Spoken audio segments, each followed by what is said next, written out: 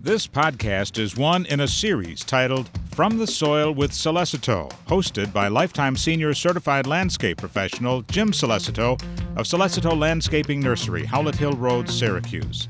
These commentaries focus on landscape management practices that use only natural products and methods, safe for the environment, and that bring beauty to the landscape. And now, Jim Solecito. Beyond the numerous studies that associate time spent outdoors with lower stress levels, many people feel that working their land evokes a sense of tranquility.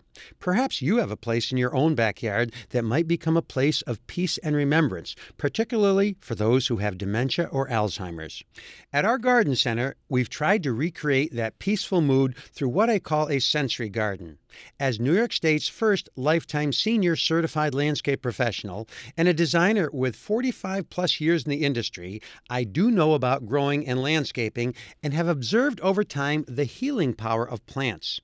I also understand how to augment a garden with elements that enhance their tranquility. I believe that by appealing to all of these senses, people experiencing a sensory garden recall more memories and relive them more vividly. My gardens feature many varieties of vibrant heirloom plants such as hydrangeas, lilacs, forsythia, rose of Sharon, and about 50 other species. We plan plantings so each week a new color emerges, which keeps the garden fresh throughout the season. I recently converted a piece of land at our garden center and installed a larger sensory garden for anyone and everyone to come and experience. To show you what you might do on your own property, sculptures with pops of color and metal and wood composition contrast with the softness of foliage. Plantings also provide fragrance that tap into the memory bank from carefree youthful days.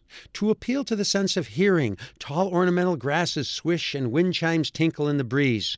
We've hung recycled wine bottles and old kitchen implements as wind chimes for sights as well as the old familiar sounds they make in the breeze.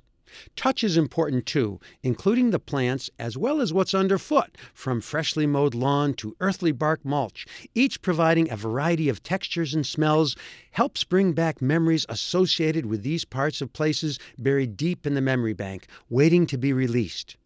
Even the sense of taste is part of the experience. June berries, cornelian cherries, black and red raspberries, daylilies are among some of my favorite edible parts. By pure coincidence, my garden center is located across the road from the Veterans Cemetery. Many people paying respect stop over to our place for a flowering plant as part of their living memory. I thought about it and realized that by developing my display garden into a sensory garden, this might offer a lot of those older visitors a quiet place to sit and think about what they once had and what they might still hold on to. At this phase of my life, it brings me pleasure seeing families bring their parents just to come and enjoy it as a healing garden. I've worked with Alzheimer's professionals to select the right plants to help trigger happy memories and induce a positive mood. Since I too have relatives who had dementia, I get it. I understand the needs. A few whimsical elements may bring back childhood memories. I've obtained over 110 used and now repurposed bicycles that we painted in bright colors and placed in the garden. The perfect trellis, or something for an area that plants refuse to grow that color is still desired. When you had your first bike, it was freedom. You could go down to the store and buy fireballs and root beer barrels. You could go wherever you wanted. When people see them, it always brings back happy memories. You see them and you have to smile. I envision many types of customers wanting sensory gardens, such as the owners of elder care facilities, hospitals, therapy businesses, or memory care facilities, caregivers of people who have experienced physical and or emotional trauma, or anyone who simply wants to create a peaceful environment around their home. Our sensory garden is a way of providing a distraction from the everyday for anyone that just wants to come and sit or perhaps have lunch. Some days are more difficult than others, we know, but we could all benefit from a bit of an escape every once in a while.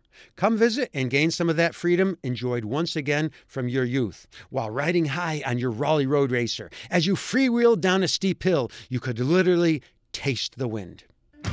From the Soil with Solecito is a production of WRVO Public Media.